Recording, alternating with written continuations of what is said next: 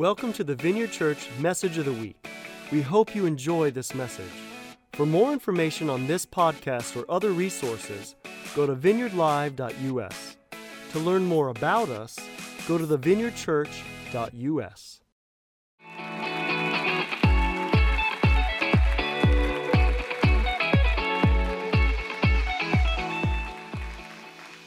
Well, welcome to the Vineyard. Thanks for spending part of your weekend with us. And we want to give a warm welcome to our Sullivan family. Last weekend, we had the opportunity to go down to Sullivan as they celebrated their 10th anniversary. And it was so amazing to see so many of you and see the kingdom work that's been happening in your community. Yeah, it was awesome to be with you guys, to see so many of you that I know. I grew up close to the Sullivan area, obviously, so know many of you already. But for those that I haven't had a chance to meet, I often get asked the question because my brother is down there. He said, "Are you Chad's brother?" Yes, I'm Chad's younger, and if it's not obvious, better-looking brother. So thanks, Chad. Now you know who I am. If you're joining us at Bloomington Normal or on Vineyard Live, again, thank you for spending part of your weekend with us. You know, it's a real joy to get to do this together today because Mike and I love partnering together in every area of our lives, in parenting, in pastoring, and now in preaching. And you know how much I love alliteration. So I feel like it's going to be a really good day. Right, babe? You really do love alliteration. She's not joking.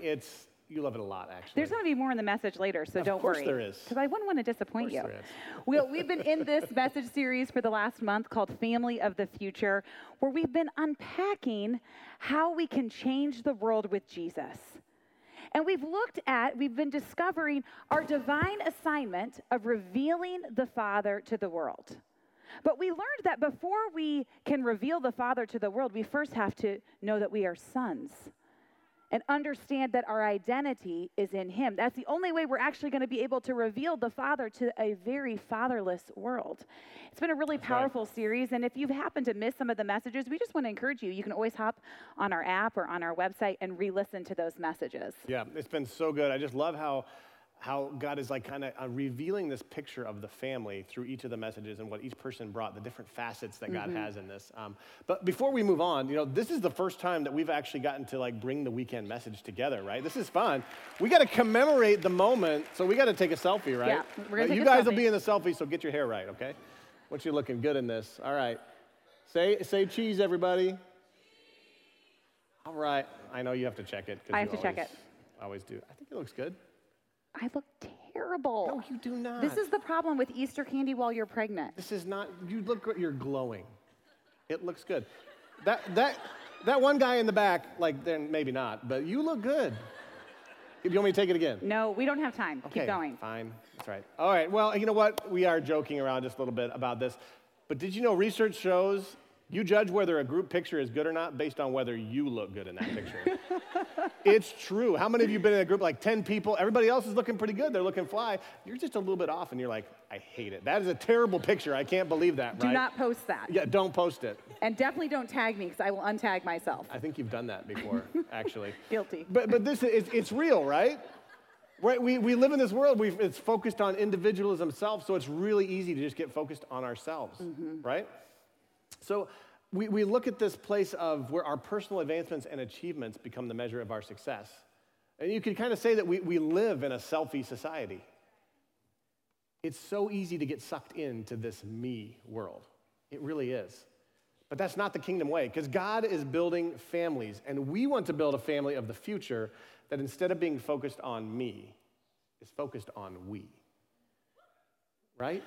We want to be united, a family that's united on mission, that, as Julie said, is revealing the Father to the world. This is going to be our we story. Would you just bow your heads as we pray and invite the Holy Spirit to come? Father, we thank you that you're here. Holy Spirit, we thank you that you're here to teach and to guide. I pray that you would just bring your understanding and your revelation today. We're so excited for what you have for us. Let's partner with you in Jesus' name. Amen.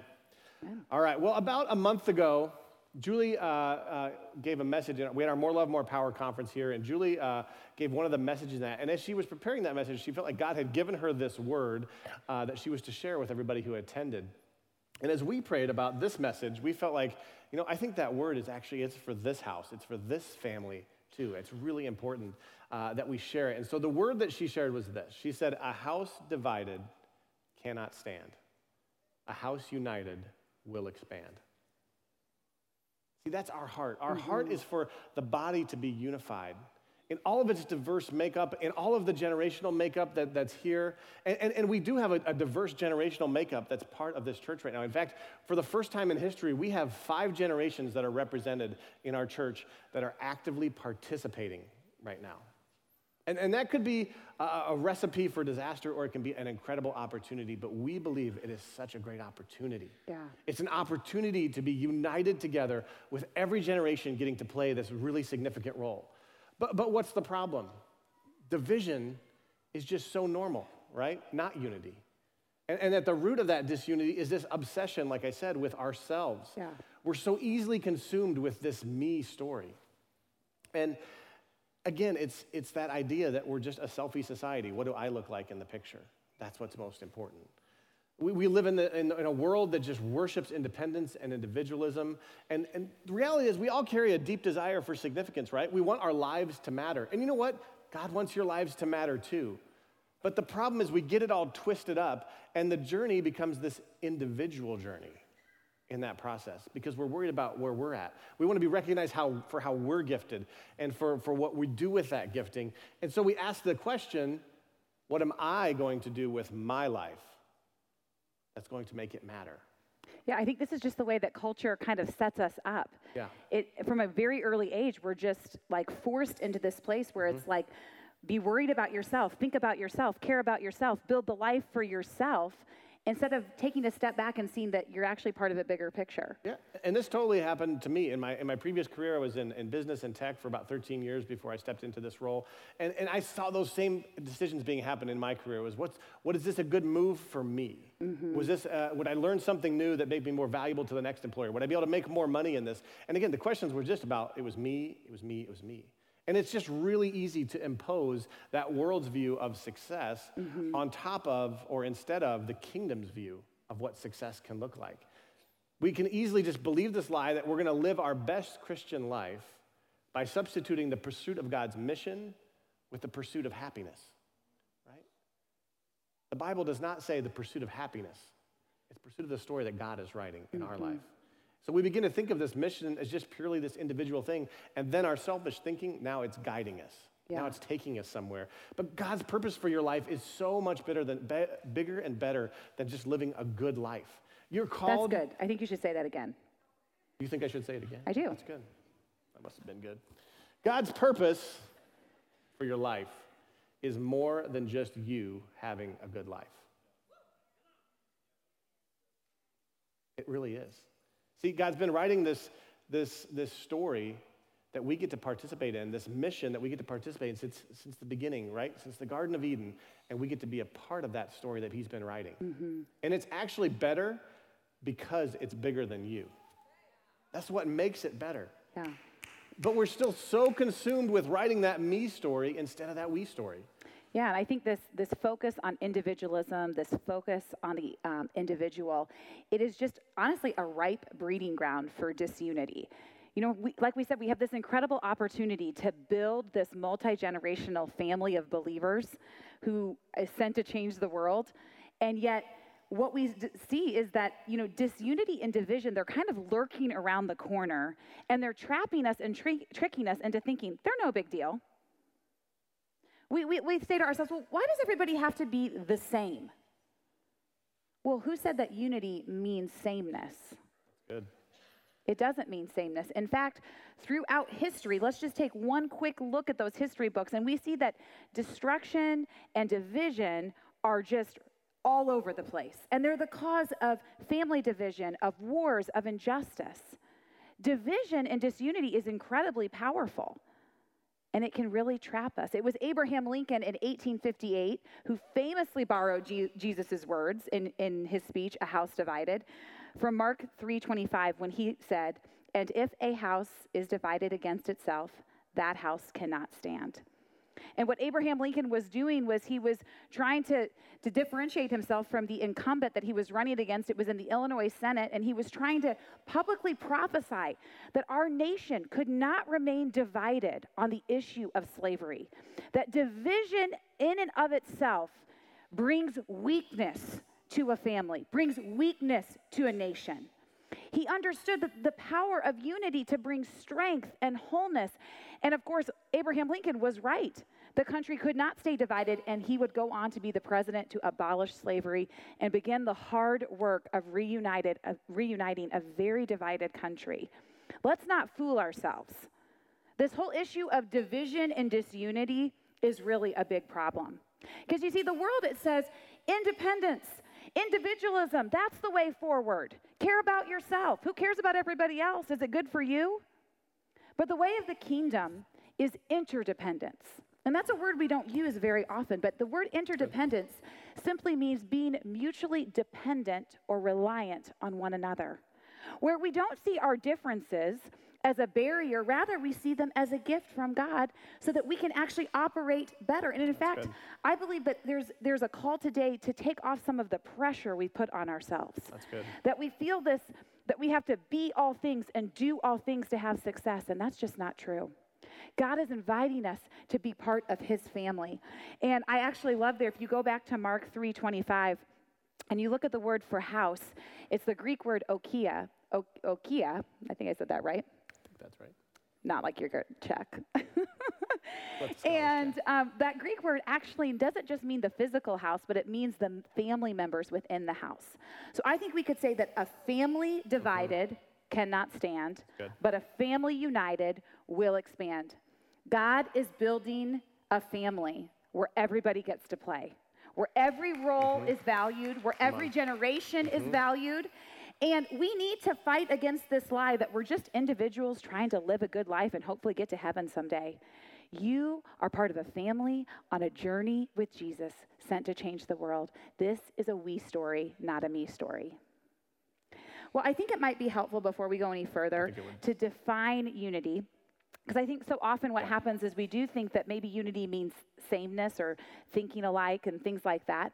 And actually what unity means is this: oneness of purpose. Unity means oneness of purpose.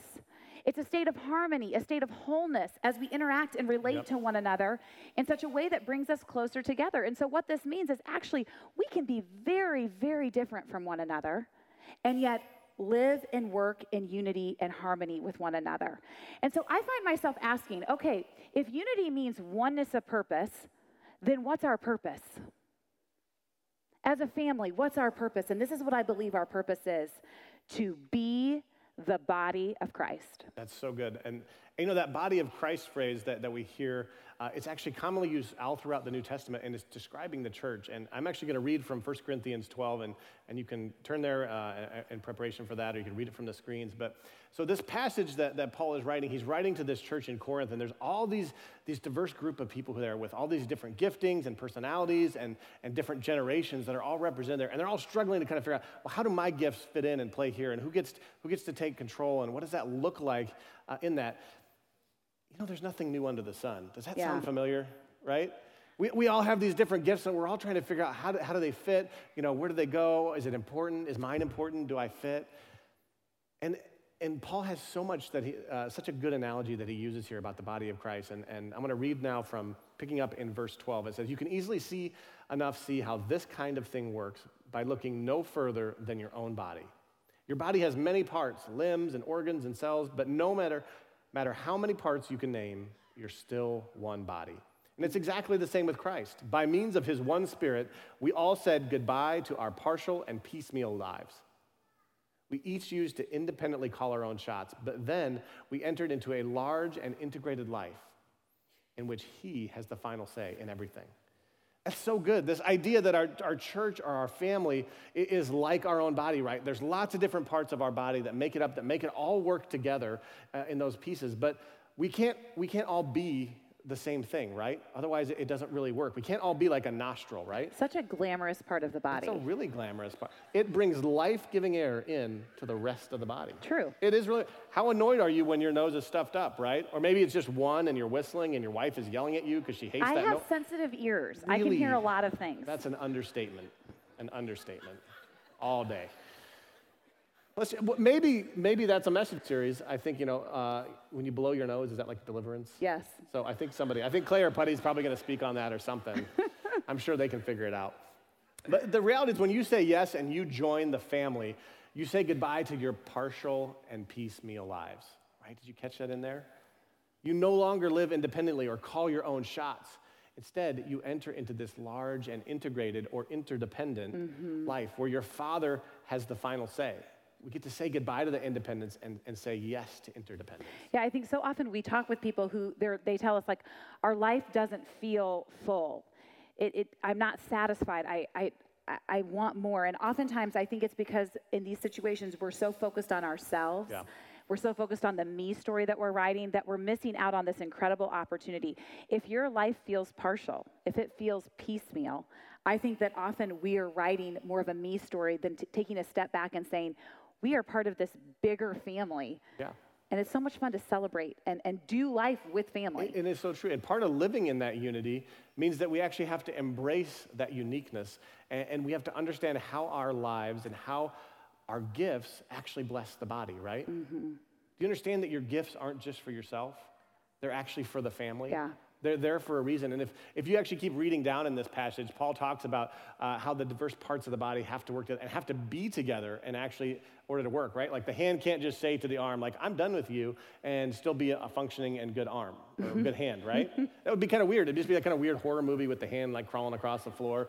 It gets weird. I think actually, have some of you run into one of those hands and you're like, you probably don't want to hang out with them real long, right? They're just kind of odd. They feel disconnected and something's not right. It's this disconnection from the body because we have to understand it's together we're the body. The church is not me, it's we. Yeah.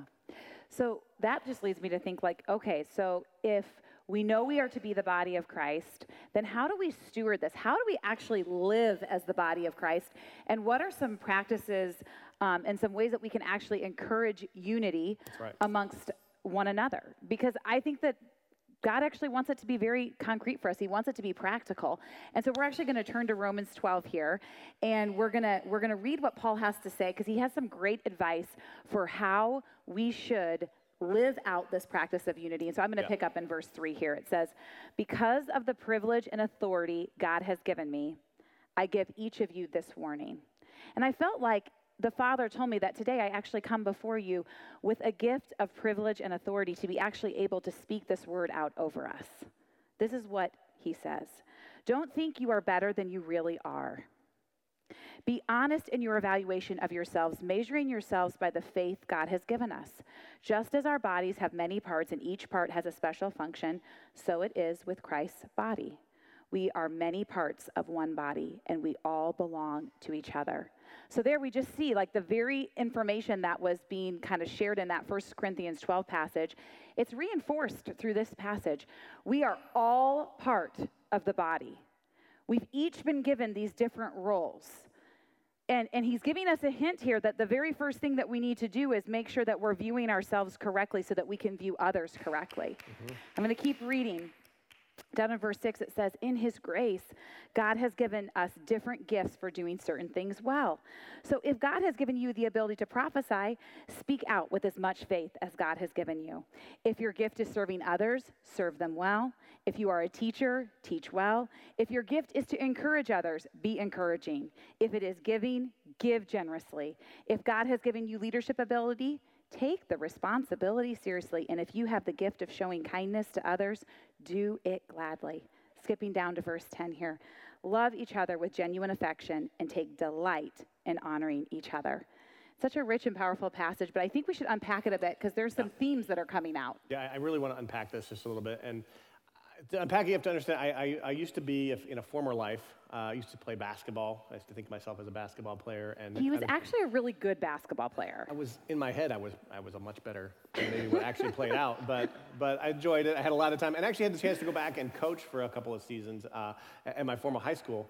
And I kind of feel like I'm sitting here as God was speaking about this. I kind of feel like I'm sitting here as this coach who wants to challenge and encourage and kind of lead our team or our family into this place of understanding unity and thinking through that lens, kind of like thinking about what are the couple attributes that we need to have as the church family.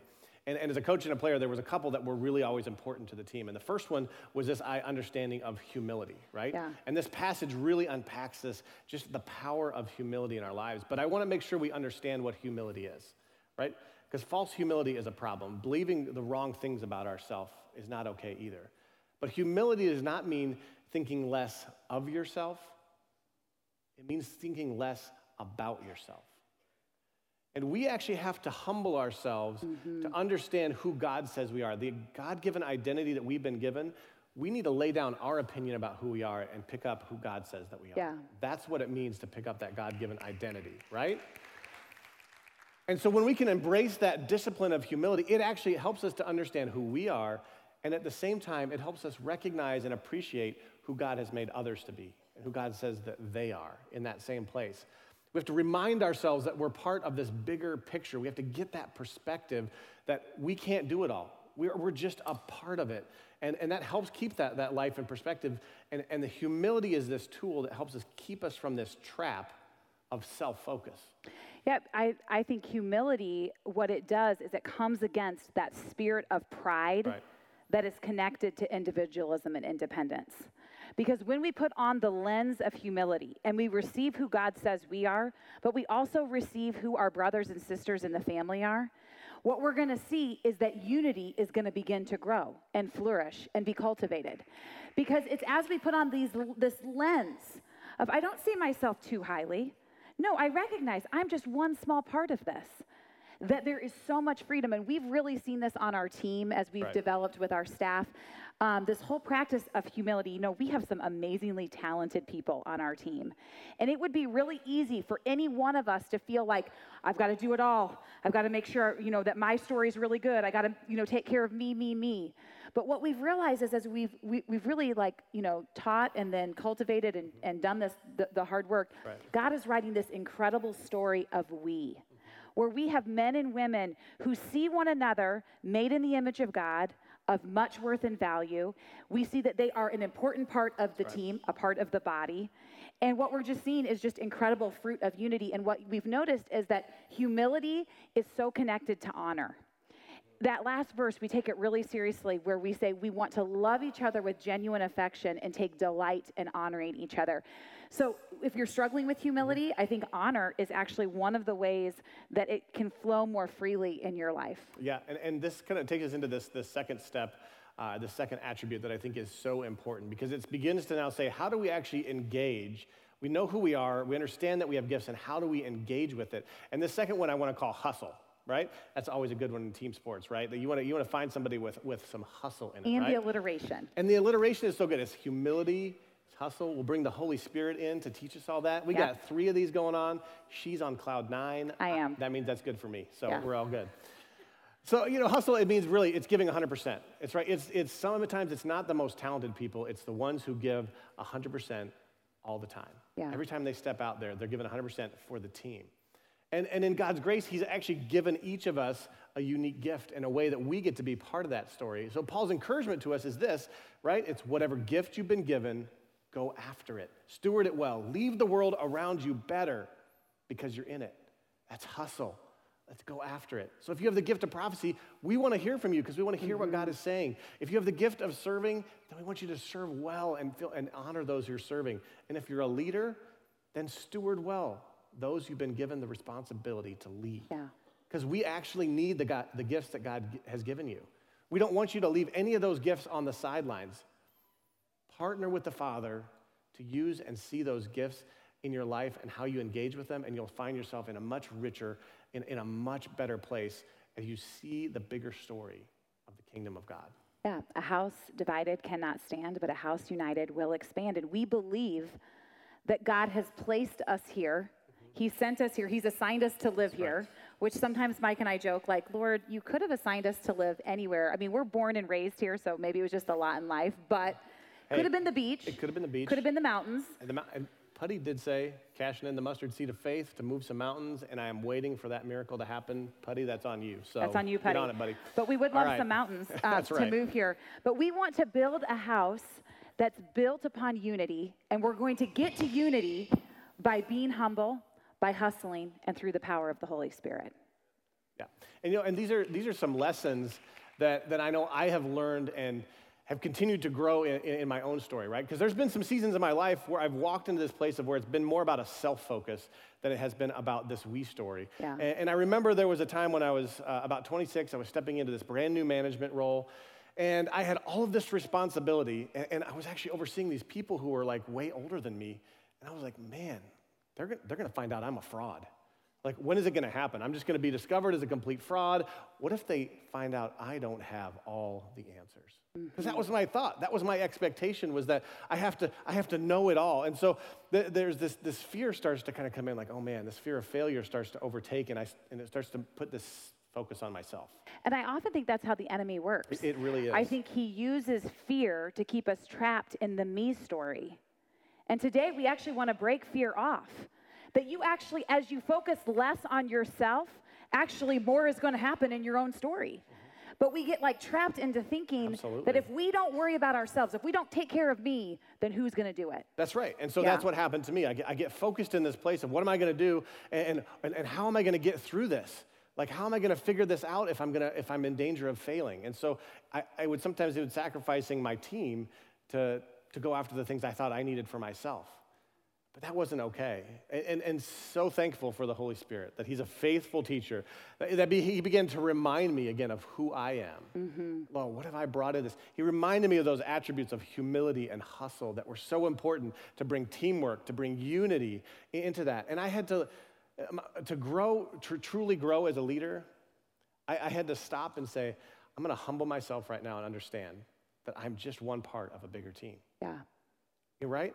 That God has put me here with a purpose, and if he's done that, I better find out what that purpose is.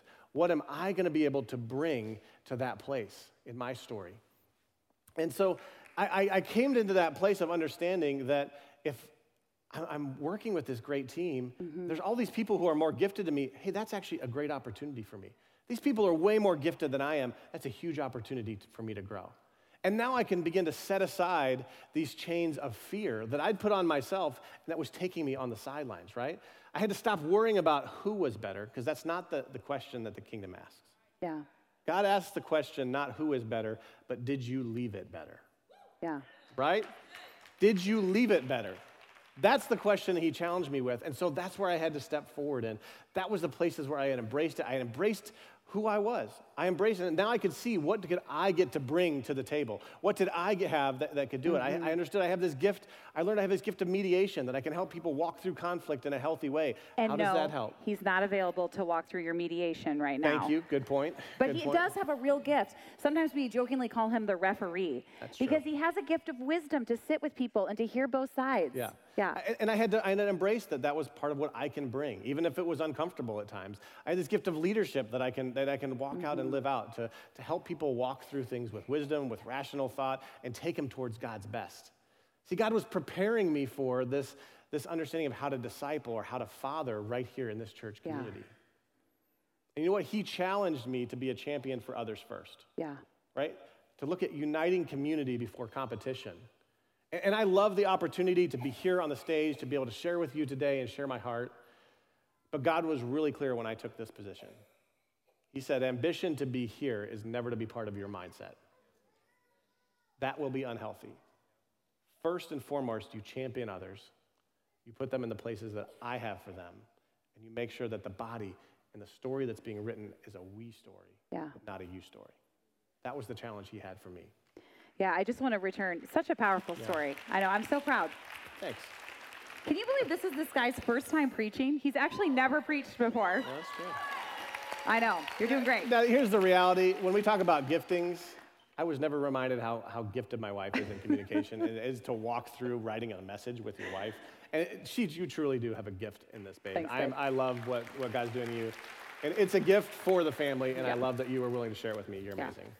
I want to read one more verse to us, because I think it just so beautifully sums up what we've been trying to say here today, and it's 1 Corinthians 12, just verse 25. The way God designed our bodies is a model for understanding our lives together as a church. Listen up. Every part dependent on every other part. The parts we mention and the parts we don't. The parts we see and the parts we don't. You see, this is what God's doing. He's building a family united on mission to change the world with himself.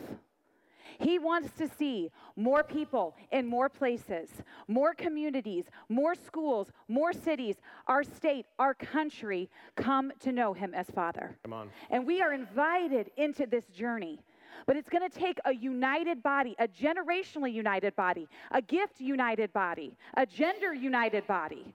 You see, no one is excluded. Everyone is needed. And so today, we stand before you with an opportunity to say yes to the family, to say yes to unity, to say yes to humility, to hustle, and to our helper, the Holy Spirit. So I'm going to pray and invite him to do that. And so, Holy Spirit, we just thank you today for the mission that you've sent us on to reveal the Father to a broken world. And Father, we just accept that mission to be a family united on mission with you to change the world. In Jesus' name, amen. Amen. Well, we're going to do something just a little bit different today before we actually dismiss each of our campuses to go live at their site. We're actually going to do a little bit of ministry up front. Yeah. And we want to talk a little bit more about this idea of this intergenerational unity that God is building. And we understand that the church, the Big C church, has made some missteps when it's come to this and this interaction within the generations. You know, sometimes it's the pushing out of the older generation in order to be like, oh, the young generation, we have to please them and make sure that they're ready. That's the future, right? Or maybe it's the flip side when the church doesn't actually kind of keep up with where culture is changing, and so the older generation holds on so tightly that the younger generation no longer feels like it has a voice or a place in the family. But neither one of those is right. Neither one of those is where God is wanting us to go. And we believe that just as it says in Malachi 4, that God is turning the hearts of the fathers to the sons and the sons to the fathers, that God wants to do that today. See, we have this amazing opportunity to see this intergenerational move of God. It's right there, and it's been on the horizon. He's been preparing us for it. And as I said earlier, there's actually 5 generations that are interacting within the body. And that's unique in our place in history because people are living longer and all of that.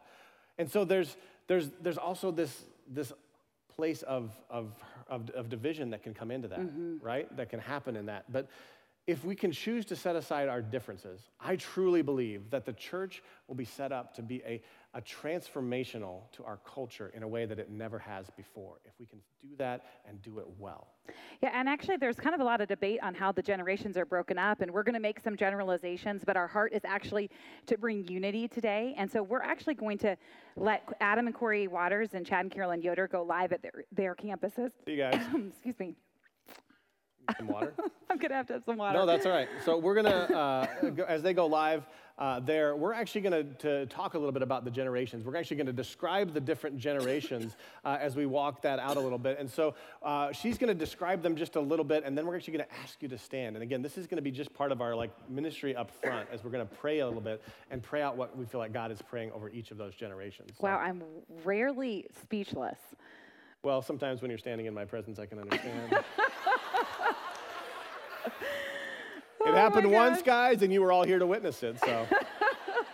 So this is actually going to be interactive. So we're going to go work through the 5 generations, and I'm going to describe them a little bit, and then Mike's going to pray over you, and we're going to ask you to stand up eventually. But the very first generation we're going to talk about is the traditionalist generation. These were men and women who were born before 1945. And your generation, it was shaped by the Great Depression. It was shaped by the move from the farm into the city, and it was shaped by World War II. And so these major life events, they totally changed the way that you thought about the world. You understood that you needed to live on less for the greater good of people around you. You have a strong sense of cooperation and community. You are a loyal generation. You are a generous generation. In fact, you're the most generous benefactor that the church has ever known. And there's a lot that actually your generation has to teach our generation and the other generations about these things that we believe that God has deposited inside your generation. Now, there have been some hard things, and some of the research has shown that as your generation got up into retirement and chose to retire, there's been some dissatisfaction, there's been some disillusionment. And we believe that today there's an invitation, because in the kingdom there is no retirement. There's an invitation today to just be recommissioned to be part of the family, to see that God has a vision and a plan for your life all the days of your life. And so if you were born before 1945, would you please stand, and we're going to honor and pray for you.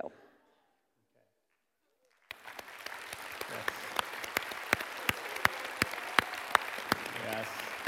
Okay. All right. Father, we just love the wisdom and the experience and just the life that has been lived by so many of these that are represented in this generation, God. We thank you, God, that they can show us what true grit looks like, what it looks like to push through in difficult conversations, in difficult situations, in difficult places in our nation.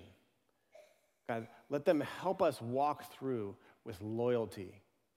Let there not be judgment of what the next generations have done. Instead, let them bring wisdom and discernment instead of judgment. God, I thank you that what you've poured into them is so valuable for our church today.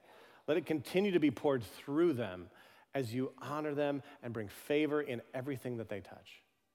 Bless this generation in Jesus' name. Jesus' name. Amen. Amen. You guys are amazing. Thank you.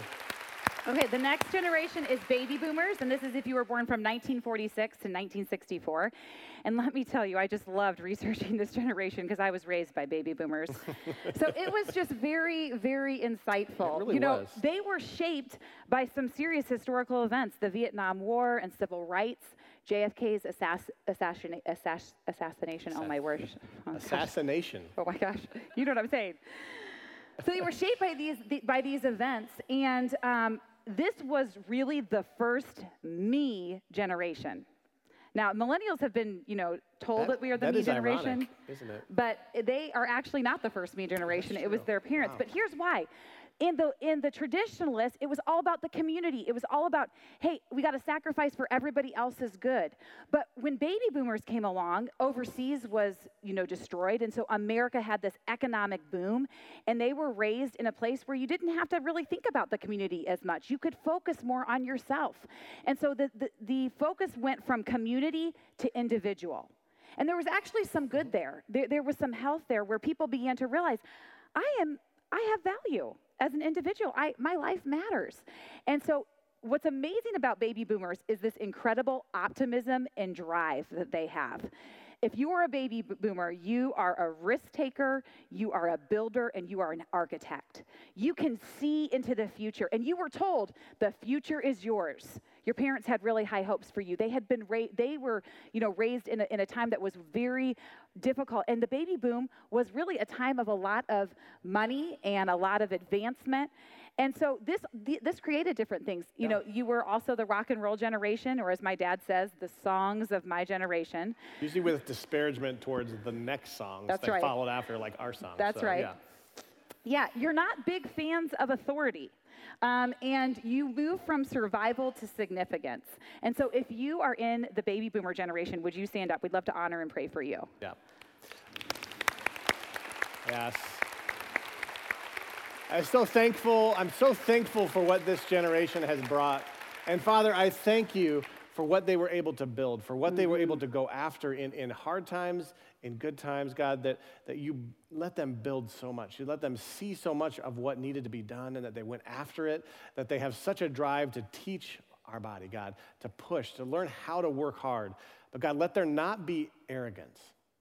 Let it not be pride that trips up. Instead, let there be humility in that. Let them understand what it means to bring something and to give it away as mothers and fathers of the next generations, God. And I just feel clearly that God's calling this generation to understand how to help us learn mothering and fathering that's missing right now. And Lord, let them pour that in as you pour out your Father's heart into them. Bless them in Jesus' name. Amen. Yeah, amen. Awesome. Okay, Gen X or Generation X, one of the most misunderstood generations. And this is from 1965 into 1980. And your lives were shaped by many different things. They were shaped by a recession that happened after that baby boom where there was a lot of economic success, then a recession hit. You were shaped by political scandal. There was a lot of political scandal as you were being raised. And then you were shaped by divorce. This was one of the first generations that had just really been wrecked by divorce and broken families. Many of you were latchkey kids. And all of this began to shape and kind of form who you are. You know, what's so interesting about the Gen X generation is that They took the broken family, and what it did in them is it gave them a deep sense and need for community. And so what happened was Gen Xers would make community wherever they went with their friends, with their colleagues, in their workplaces, and they created what we like to call family, when friends and family become one. And actually, the most famous sitcom of all time, not based on me, but based on the statistics, is Friends. And what was the story of Friends about? Gen Xers who weren't all related, and yet they created a family. And so I believe that Gen Xers, you have this gift, you have this call that the body of Christ needs to create family where there is no family, to create wholeness where there has been brokenness. But there's been a lie against your generation that you're cynical, that you're negative, that you're pessimistic. And some of this has kind of kept you from engaging with culture. Where the traditionalists were loyalists, loyalty has been a struggle sometimes for your generation, but we believe that there is good news because you are a visual generation. You were raised on television. And we believe that what this means is actually that there are prophets in the house in Gen X, where you can see the future. And so if you were born in that time frame, would you stand up? We'd love to pray for you and honor 1965 to 1980. Yes. I just made it in as the tail end of this generation, so I'm gonna pray hard for us because we need it. Are you going to tell them what Gen X stands for? Extremely amazing. It's just shortened. It was too long. It was too long to say it out, so that's what we get. That's what that X's stand for. Other generations just don't have to say it. That's really the problem. We can say it. So, Father, I thank you, God. I thank you that what you're pouring into this is a group of gatherers, a group who can gather and build community, God, where instead the enemy has brought brokenness. And that lie of cynicism, God, I feel like the enemy, or that the Father so wants to break that lie off and say, no, I'm putting my heart on you so you can see past the lies of the enemy. So you can see past the places where the enemy is trying to distract. You have an ability to see into what God has, that prophetic voice that lives over your generation, God. Let us be a generation that doesn't push community away, but instead continues to build and gather and be one who honors well those around us, God. Jesus. Let us not believe any of the lies that the enemy tries to put over us. Instead, believe who we are based on who God says that we are. In Jesus' name, amen. Amen. Amen. Okay, the next generation is my generation, millennials, my Special. people. The special flower we were is born here. from 1980 until actually they're saying 1996 now. And the reason they're saying 1996 is because the most foundational event that you must remember in order to be a millennial is 9/11. And at 6 years old, they believed that you could understand and remember that event. And so we were shaped. We were shaped by 9/11. We were shaped by Columbine. We were shaped by parents who loved us and nurtured us and asked for our opinions. Isn't that so great how many opinions we have? Is this a generational thing? It is. That explains a True lot, story. actually. I found out like a year I thought it was just, okay. No, I found out like a year ago I was opinionated, and it was really news to me, I just have to say. And she had a lot of opinions about her being opinionated, so. We were raised in the self-esteem movement, right? Where we were told that we were special, but you know what is just so tragic to me? That the suicide rate among the millennial generation is skyrocketing. And so, you know, this false message of self-esteem, it's not the message our generation needs to hear. They need to hear the identity message, that we have been killed and we have been made new into who we were always created to be. And I think there's real opportunity. But listen, there's been a lot of lies that have been spoken over us. We're optimistic by nature because we were raised, by these baby boomer parents who tend to be more optimistic. And so we're optimistic. And what I love about millennials is this. We are adopters, adapters, and improvers. Now, who do you think we love to fight with the most? Ooh, the boomers. The boomer architects who built everything in the first place. And then the millennials come in and say, I can make it better. But there's something so beautiful about what God's doing between boomers and Gen X and millennials right now, who are the kind of the main working force right now. I actually believe there's so much unity that God wants to bring where we could actually see, oh, that's the part of the body the millennials bring. Oh, that's the part of the body that the baby boomers bring. Oh, that's the part of the body where we don't compare and compete, but instead we just champion. We don't feel confused about why we are the way we are. We just say, God, you chose the date I was going to be born. You chose the generation. And so that's what we receive. And so there's been some lies, though, that we are, lazy and don't want to work, and we're entitled, and we want tons of flexibility. And I will admit that flexibility one is true. Yeah. But I promise you I'm going to work hard because I was raised by a boomer who instilled work ethic into me. Okay? And so stand right now if you're a millennial. Yeah. Come on. Yes. I believe there is just, that the Father is saying there is so much that you guys have to bring to this idea of unity. You already naturally carry this idea that we want to leave it better, right? That's the Father's heart in you. To leave it better wherever you go. To be a part of that. And the reality is, because we want to change things, because we want to take what was and adapt it and move it and change it and make it better, we can really step on some toes along the way of some previous generations. So God wants to teach us about honor. Mm-hmm. He wants to teach us about humility. And what does it look like to do those things, to make those changes, but honor those who came before and honor those who will be coming after. All those things are part of who you are, and you have an integral part in building unity in our body. And so, Father, I pray that you would bless them, that you would just pour out that ability to honor well, to humble themselves when they need to, God, to not compete with one another, but instead to make one another better because of what they each bring. We thank you for this generation, God, and what they bring to our family. In Jesus' name, amen. Amen. Okay, last but not least, Generation Z or iGen, and this is if you were born from 1996 about until 2010. And this generation is brilliant. Congratulations. You are smarter than your parents, and if you're next to your parents, just give them a little jab. Our kids, we have 2 kids in this generation. They're in Kingdom kids, so we're safe. Yeah. So they don't know that yet. But you've never not known a time that you had electronics. And so electronics have shaped you, they've formed you, they've informed you. And what's happened is it's totally changed the way we relate to one another in social contexts. And so unfortunately what's happened is there's a real curse of isolation on this generation. Because although they're the most connected generation, they don't yet understand how to do face-to-face community. But there's real opportunity. The statistics are showing that these young people no longer want to share their faith. But we actually believe that in the Gen Z generation, that there's actually a call to evangelism for these men and women, these boys and girls at this age, to be able to speak the native language of this generation, to be able to know actually how to use technology to change the world with Jesus. And we believe that this generation, stuff is still coming out about them, but we believe that they will be part of changing the world with Jesus. But in the past, we put a lot of pressure on younger generations.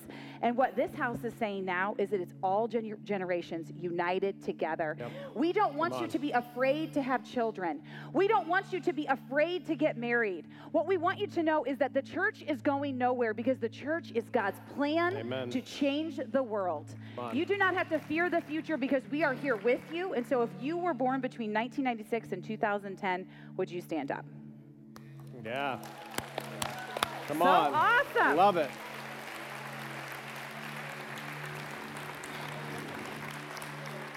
I feel like the Father's saying, just the fact that you're already here and engaging with the body is already moving against the lie that isolation is part of who you are.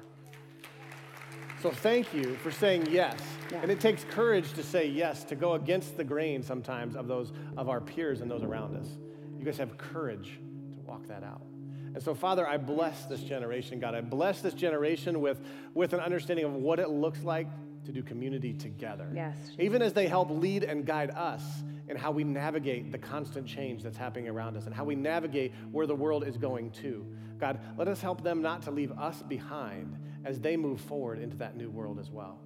Lord, let them be a part of bringing unity with that humility and that honor and that understanding, God, that doing this life together, doing it as the body, is so much better and so much bigger because we get to write such a bigger story. So bless this generation. Pour out your favor on them. We need them so much. In Jesus' name. Thanks for listening to the message today. To experience more powerful messages, go to vineyardlive.us or join our Vineyard Live Plus community to view conferences, trainings, and special teachings.